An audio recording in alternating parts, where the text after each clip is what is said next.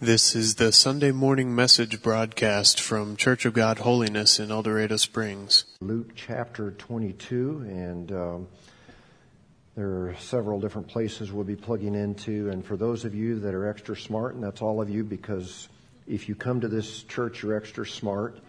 But you see in your sermon notes, Ezekiel. I wasn't very smart this week, and that's actually Jeremiah. I was working on two different studies, and so I got the Ezekiel at the wrong place, and we'll be actually looking at Jeremiah. We are continuing our series entitled Rediscovering Jesus. And I was trying to figure out without actually just looking at my files, but I believe that this is sermon number 7, lesson number 7 in our series. And I'm thinking that we'll probably have a couple more lessons and then move on. But then again, what do I know? I'm just trying to follow the leadership of the Holy Spirit. Last week we followed Jesus and his disciples as they joined the masses who were going to Jerusalem to celebrate Passover. Every road was packed. Everyone was moving in the same direction. The hotels were full. There was a waiting line at every eating establishment. Thousands and thousands of people were headed to Jerusalem to remember 1,500 years prior when God Jehovah had delivered the Israelites out of the hand of Pharaoh. Well, when Jesus and his disciples arrive in Jerusalem, they go to a place that we now refer to as the upper room. And if you've been in Israel, you've probably gone to what they believe was the place where they spent that Passover meal. It was a place that somehow had escaped the watchful eye of the spies that the Pharisees had commissioned to tail Jesus. And so this was right before the crucifixion, and it was just Jesus and the disciples. Last week we talked about how during the Passover meal, Jesus did something really unusual and he blew their minds. He washed the feet of the disciples. And through that he was saying that if I, as your leader, am willing to take on the role of a servant and wash your dirty and smelly and dust-covered feet, then that takes away any excuse that you or anybody else as a powerful or influential person might use to keep from serving others. And then we basically ended up summarizing things in Cedar County language by saying that if you ever get to feeling pretty important and feel that you have too high of a position and you're too good to get your hands dirty and think that you can just put a check in the offering and pay someone else to do the serving, then don't get mad here, but you're probably too big for your britches. And you need to go find some feet to wash. That went over like a lead balloon. As we jump into our lesson today, there was one more very disruptive and controversial statement that Jesus made during this Passover meal. Let's pick up our reading in Luke chapter 22, verse 19. And he took bread. The bread was probably similar to our crackers today. He gave thanks. He broke it. So he snapped the bread in half. And he gave it to them saying, "This is my body given for you." Now, that statement probably jolted them a bit. And probably they got this puzzled look on their faces and looked at each other thinking, did Jesus just say what I think he said? Did he just say, "This is my body given for you"? But Jesus wasn't finished. It got even more offensive. "Do this in remembrance of me." Now, taking the bread was a tradition they had practiced all of their lives. And again, this was in remembrance of God delivering the Israelites from Egypt 1,500 years ago. They celebrated and practiced this every year. They knew all about this tradition. But it appeared that Jesus was saying, hey, the meaning of this sacred practice was about to change. And now instead of it being in remembrance of leaving Egypt, Jesus was saying it would now be in remembrance of him. Now, for you Gentiles out there, and I think we're all Gentiles here, unless you've got a little bit of Jewish blood in you. But for you Gentiles, let me explain something to you, because this is a bit foreign to us. When Jesus said, do this in remembrance of me, everybody there, because they were full-fledged Jewish people, they were so offended, probably they were tempted to get up and walk out. Because this was like, okay, Jesus, over the past 3 years, you've not only set yourself up above Moses, and you've sometimes even kind of dissed him, maybe respectfully, and you've been able to kind of slide by without too many repercussions from that. But Jesus, now it looks like you're going against the sacred tradition of Passover. So Jesus, look at us. Look at us. You don't mess with Passover. Now, you're popular. You're famous. But there's no way that you can make Passover about you. Let me try to illustrate it this way. Imagine this coming December that I would show up here at the church and say, hey, church, we're moving into the Christmas season, and normally throughout December we celebrate the birth of Jesus, but this December we're going to do something different. I've been at this church as your pastor for 25 years now, and so I want you to celebrate my birth. And even though I was actually born in September, and by the way, some scholars really believe that Jesus was born in September. It doesn't matter. We know he was born. But anyway, let's just say that I inform you that this year Christmas is going to be about me. And every weekend in December, we will have Advent readings about me. The songs will be about me. The messages will be about me. And then on the last Sunday before Christmas, we'll put out a big comfy recliner here on the stage, and I will park my carcass in this recliner, and we'll have a kids program, and then you will come up and just talk about how great I am. And then we'll end up with a huge celebration in the form of a Joseph's Eve candlelight service. Now, if we did that, all of you would leave the church, and you should. And really, if I ever, or anyone else, ever tries to become more popular and more famous than Jesus, you get out of this church as fast as you can, because something terrible has happened. But here's my point. Jesus was basically elevating himself above the biggest spiritual festival they had celebrated for the last 1,500 years. And so the disciples were stunned when Jesus said, do this in remembrance of him. And they were probably thinking, Jesus, you're great and all of that, but you can't make Passover about you. So they probably ate their meal in silence, wondering if this whole triumphal entry thing, Hosanna, Hosanna, all that, if that had gone to his head. But Jesus wasn't finished yet. Verse 20, in the same way after the supper, he took the cup. Now, that they could have said, Master, you don't need to explain the cup. We know what the cup represents. We have that 1,500-year-old script and tradition embedded in our minds where our forefathers had to slaughter a spotless lamb and put blood over the doorposts, and the death angel passed over them. And so the cup represents the blood that was shed by animals the night that our ancestors left Egypt. But Jesus goes on and says, this cup is the new covenant, not a new covenant. The new covenant in my blood, which is poured out for you.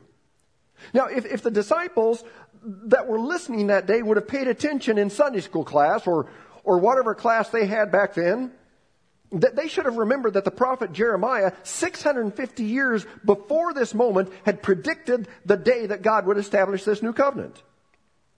Here's what Jeremiah said 650 years prior. 31:31. The time is coming, declares the Lord, when I will make a new covenant with the house of Israel and with the house of Judah. It will not be like the covenant I made with their forefathers when I took them by the hand to lead them out of Egypt. So the covenant that was established when Moses came down, from Mount Sinai with the 10 Commandments, and that led to all of the rituals and the rules and the I will if you will, and if you don't, I won't. Jeremiah said, this new covenant is going to be totally different than that old covenant. What would be the difference? Well, Jeremiah answers that. Verse 33. This is the covenant I will make with the house of Israel after that time, declares the Lord. I will put my law in their minds, write it on their hearts.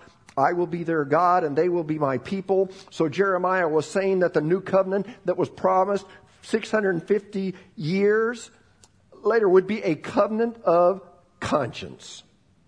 Now, let me hit the pause button on Jesus and the disciples. And for a few moments, I want to talk to you about ancient covenants. And I know initially this may come across as unnecessary and maybe even boring, but personally, you want to know my opinion? Let me give it to you. I think it's necessary, and I think it's fascinating, and I promise that this will tie in with our lesson in about 10 minutes. So you need to stay connected, stay dialed in. During the Old Testament period, and even extending on into the New Testament, there were essentially three types of covenants or treaties that dominated the ancient landscape. The first kind of covenant was what was called a bilateral, and you know the word bilateral, it just means, involving two parties or two sides, but there was a bilateral parity treaty. And this bilateral parity treaty was a covenant or an agreement between two parties, two equals. It was basically an I will, if you don't, I won't, and if I don't, then you won't. It was similar to most business agreements today. So if you've ever been involved in a business agreement, this is probably what your business agreement is, a bilateral parity treaty. Now, the second type of treaty was what was called, and you probably haven't heard of this, and I hadn't until I actually started studying this, bilateral suzerainty treaty. Now, suzerain, and you can look this up, just like I did, but was like a king or a powerful leader. And the way this treaty worked is that the suzerain or the king or the authority would dictate the terms and the conditions to a lesser power who didn't have much choice in the matter. Maybe a good way to illustrate this would be like this. Son, this is my car. You understand that? Yes, Dad. Son, I'm going to let you drive my car, but here's what I expect. I expect you to drive my car the speed limit. Do you understand that, son? Yes, Dad. And son, I'm really picky about my cars. And so I expect you to park my car away from everybody else so you don't get any dings on it. You understand that? Yes, Dad. And then I expect you to be home at 10 o'clock sharp. What time did I say? Say it out loud. 10 o'clock. Okay, here are the keys to my car. But if you get caught speeding, if there are any dings on my doors, if you don't get home by 10 o'clock tonight, you can kiss this privilege goodbye. Son, do you understand the terms and the conditions? Yes, Dad. So in this case, the child doesn't make the rules. The dad does, because the dad is the suzerain. He's the greater power. And all the son can say is, thank you, Dad. You're so good to me. Fair enough. You can be sure I'll go by your rules. That's how the treaty worked. And God's relationship with the nation of Israel in the Old Testament was a bilateral suzerain treaty. And you know some of the rules that are outlined at the end of the book of Exodus and Leviticus and most of Deuteronomy. But God basically said, you keep my rules and don't worship any other gods, et cetera, et cetera. I'll make your crops grow. You'll be victorious in war. But if you don't keep my rules, you're on your own. Now, it's really easy for us to be critical of this covenant that God had with Israel. I mean, if you read through parts of Exodus and Leviticus, Deuteronomy, it's easy to say, this is nuts. And as Gentiles, it may appear that way to us, but understand that all of this was important because God was establishing a nation. He was establishing a civilization. He was trying to build within them a code of ethics. And so all of it was important.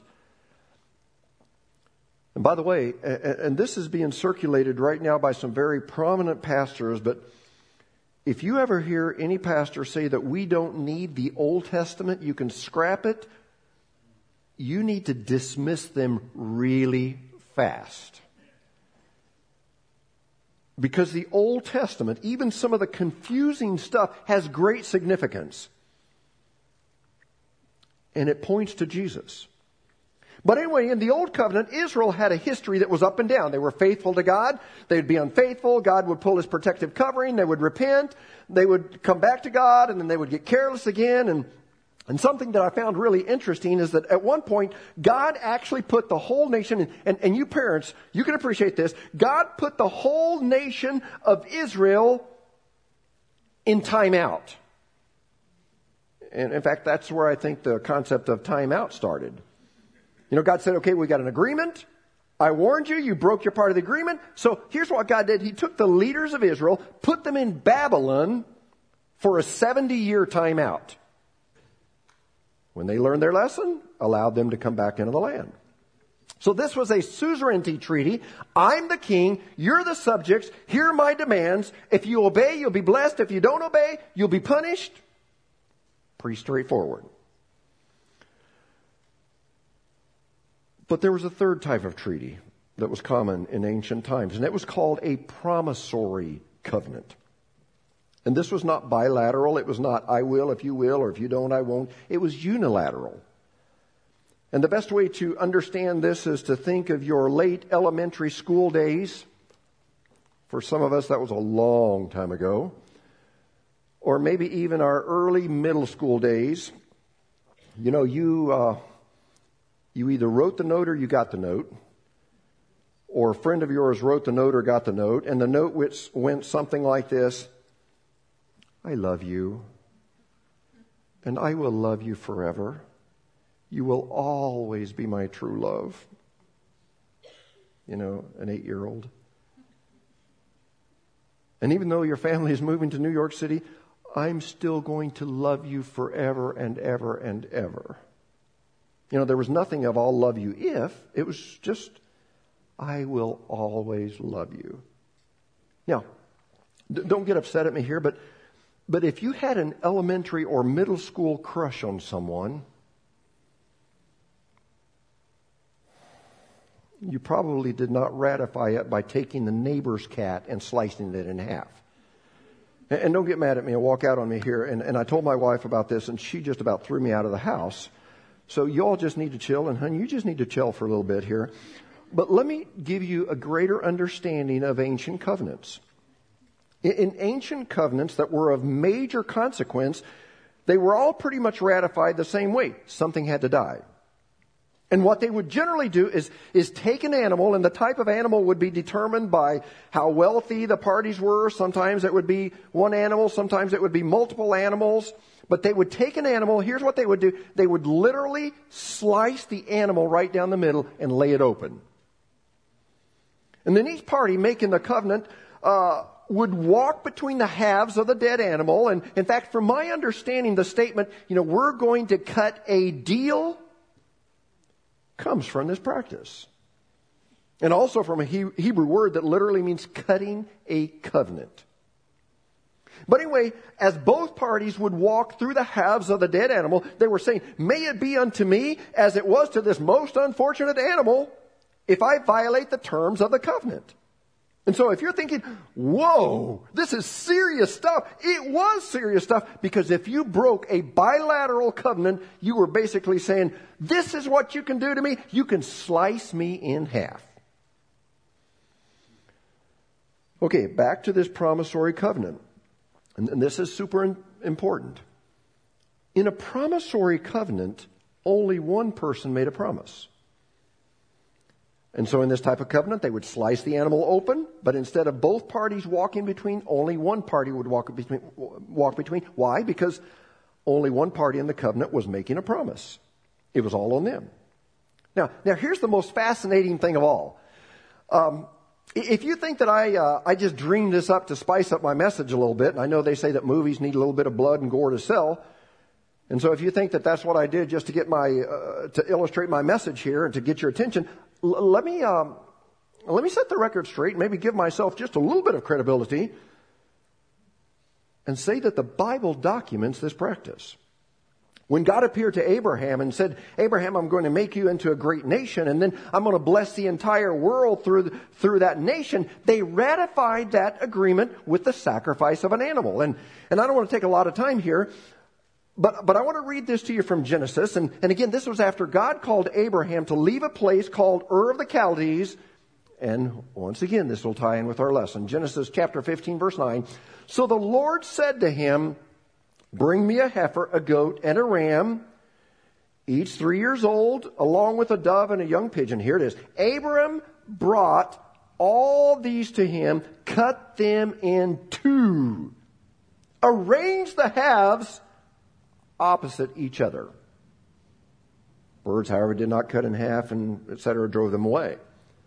So we get a little glimpse from the Bible that shows us how ancient treaties or covenants were ratified. Now, remember, I said everything in the Old Testament was important, even strange scriptures like this. So keep this practice in mind as we leave our detour and come back to Jesus and the disciples. That night at the Passover meal, Jesus was explaining the new covenant as he said, this cup is the new covenant in my blood, which is poured out for you. In other words, Jesus was saying, in order to launch this new covenant, I'm going to play the role of the animal that is to be sacrificed. To which the disciples might have thought, oh, okay, Jesus, that's horrible. That's terrible. That's unthinkable. But if that's the way it's got to be, if you have to die, okay, so be it. But what's our part? If you've got to die, what's our part in this new covenant? But Jesus was trying to get across that he had come to establish a unilateral covenant where the giving was all on him and the receiving was all on them.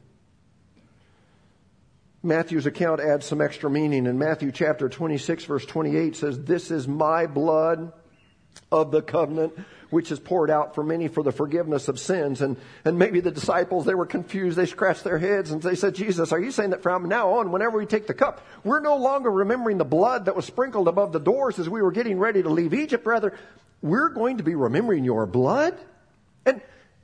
And your blood is going to be used for the forgiveness of sins? Master, Jesus, Lord, that's so different. Our whole lives, when we would sin, we would take an animal and go to the temple, and the priests and the Levites would sacrifice that animal. That's the way we would get forgiveness of sins. But now you're talking as if you are the animal that brings the forgiveness of sins. Is that what you're saying, Lord? And maybe before Jesus could answer, they blurted out, and one more thing, Jesus, we're so confused. You know, even if what you're saying is true, that your blood will bring about forgiveness of sins, Master, you can only spill your blood once. You can only die once. So that would be forgiveness of sins for one person only. You know, when we took an animal for a sacrifice, took it to the temple, to the priests and the Levites, and that took care of the sins of one person. Each person had to bring a sacrifice. So if you are a sacrifice for sin, that will take care of one person. What about the rest of us? Are we doomed forever?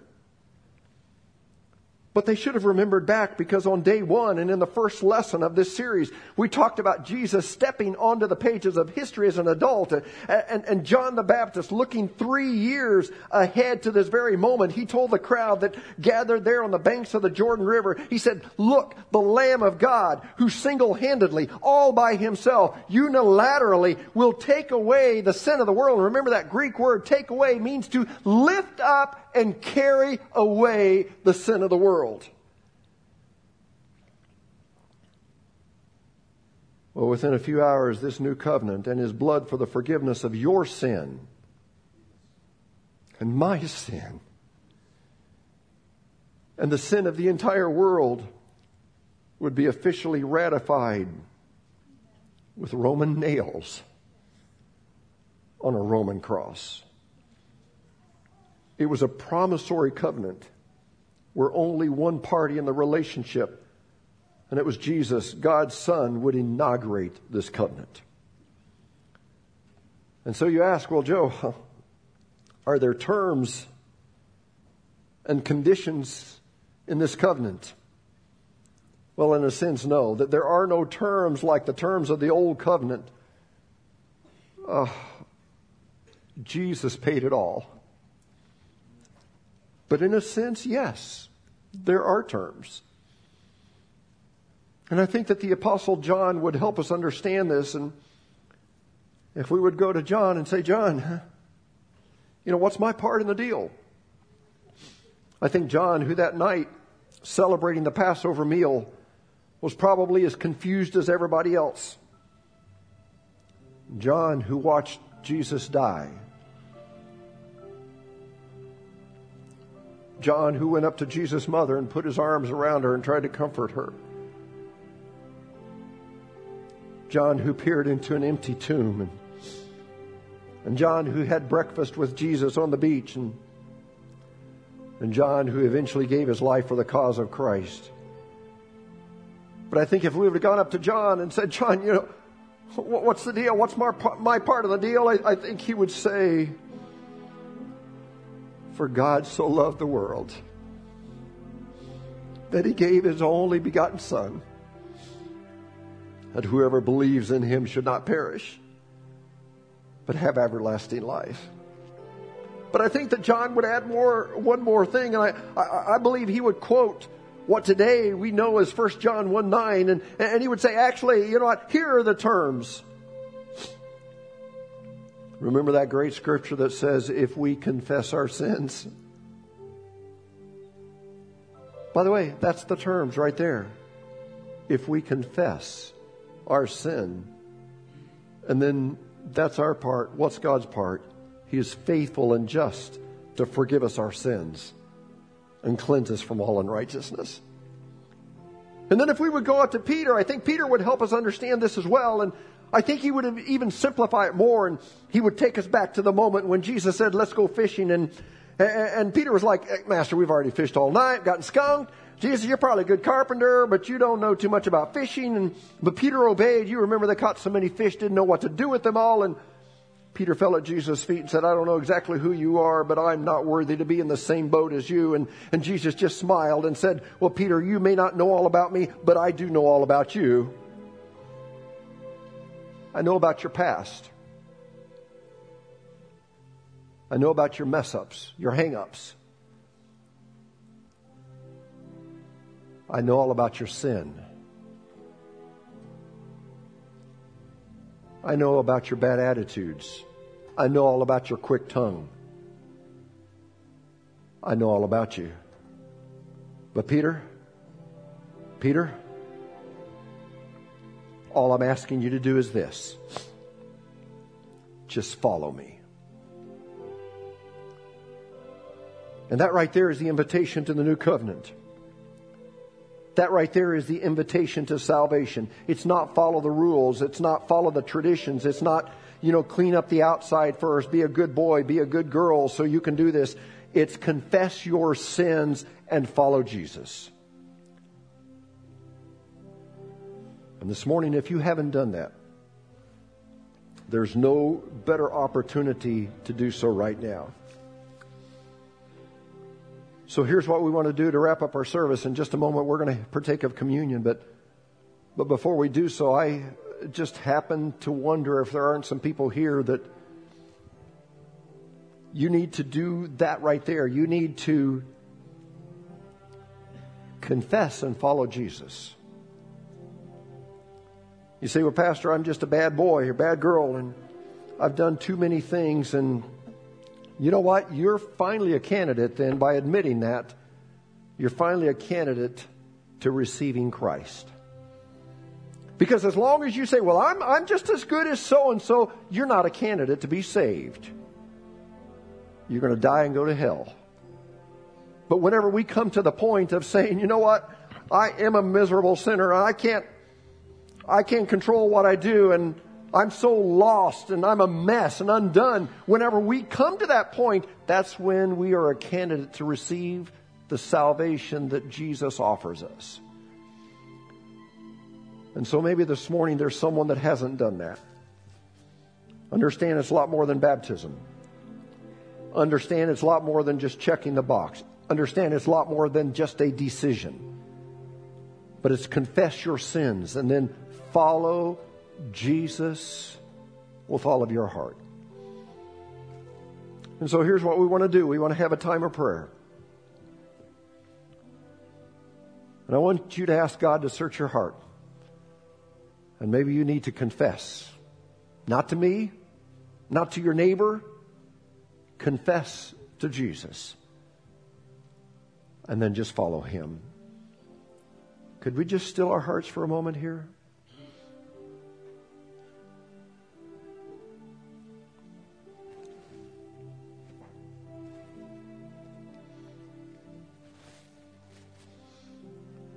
Father, I want to just thank you for your word.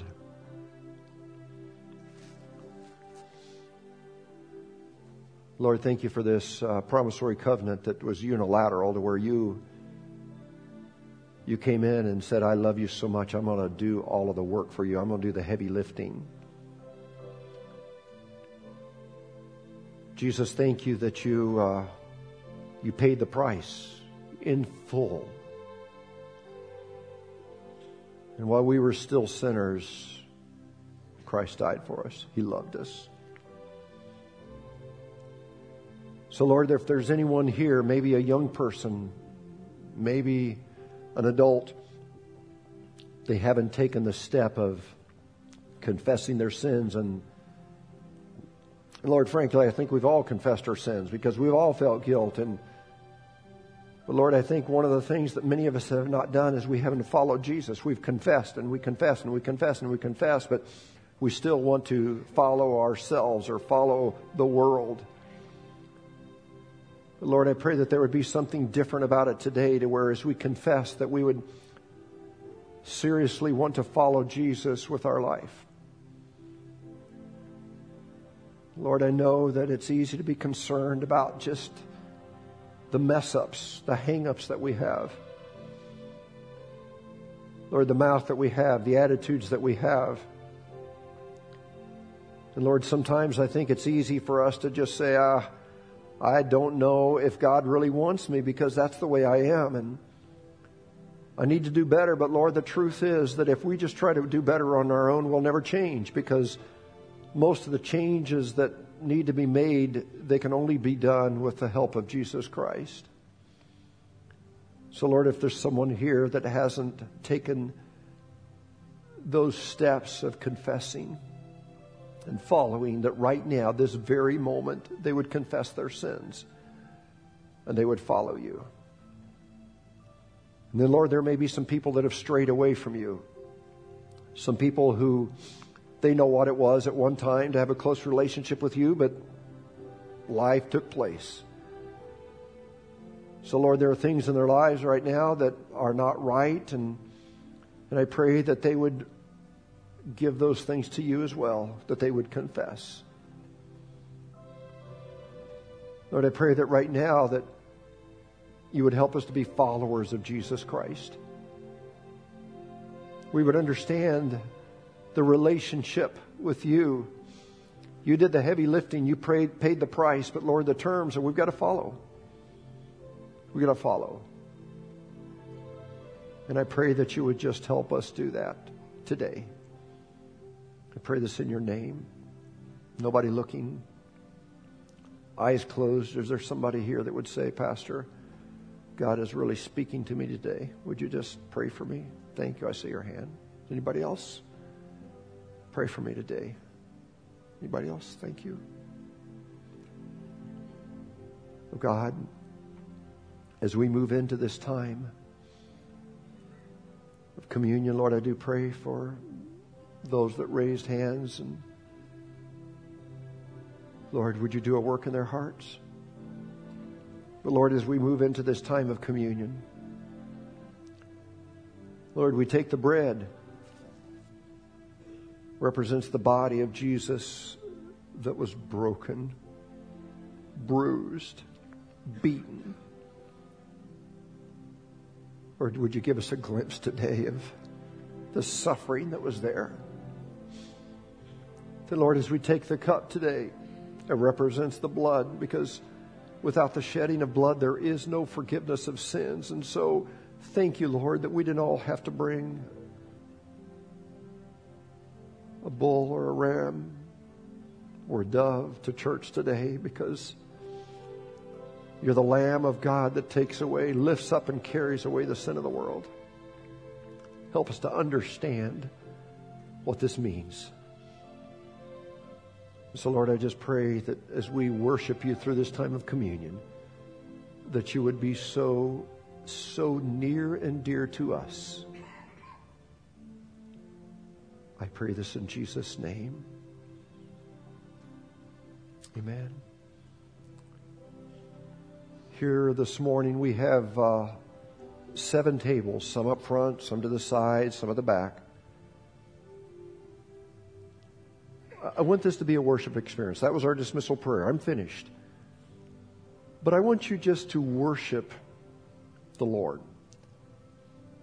And just spend some time. And no visiting in here, please. But if you want to just sit there and pray a while, or if you want to come and get the communion elements, may want to kneel here and go back there.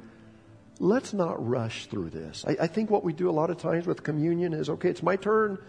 Grab the bread and the juice, eat it, drink it. I'm out of here. But let's not rush through this worship experience. So whenever you are ready, find one of the 7 tables around and really pray over this. Meditate over this. And over the next few moments, let's just worship the Lord as we partake of communion together. Whenever you're ready, you may come and be served. And just whenever you are finished, whenever you feel like you've worshiped enough, you're in the clear, you may just leave at that moment.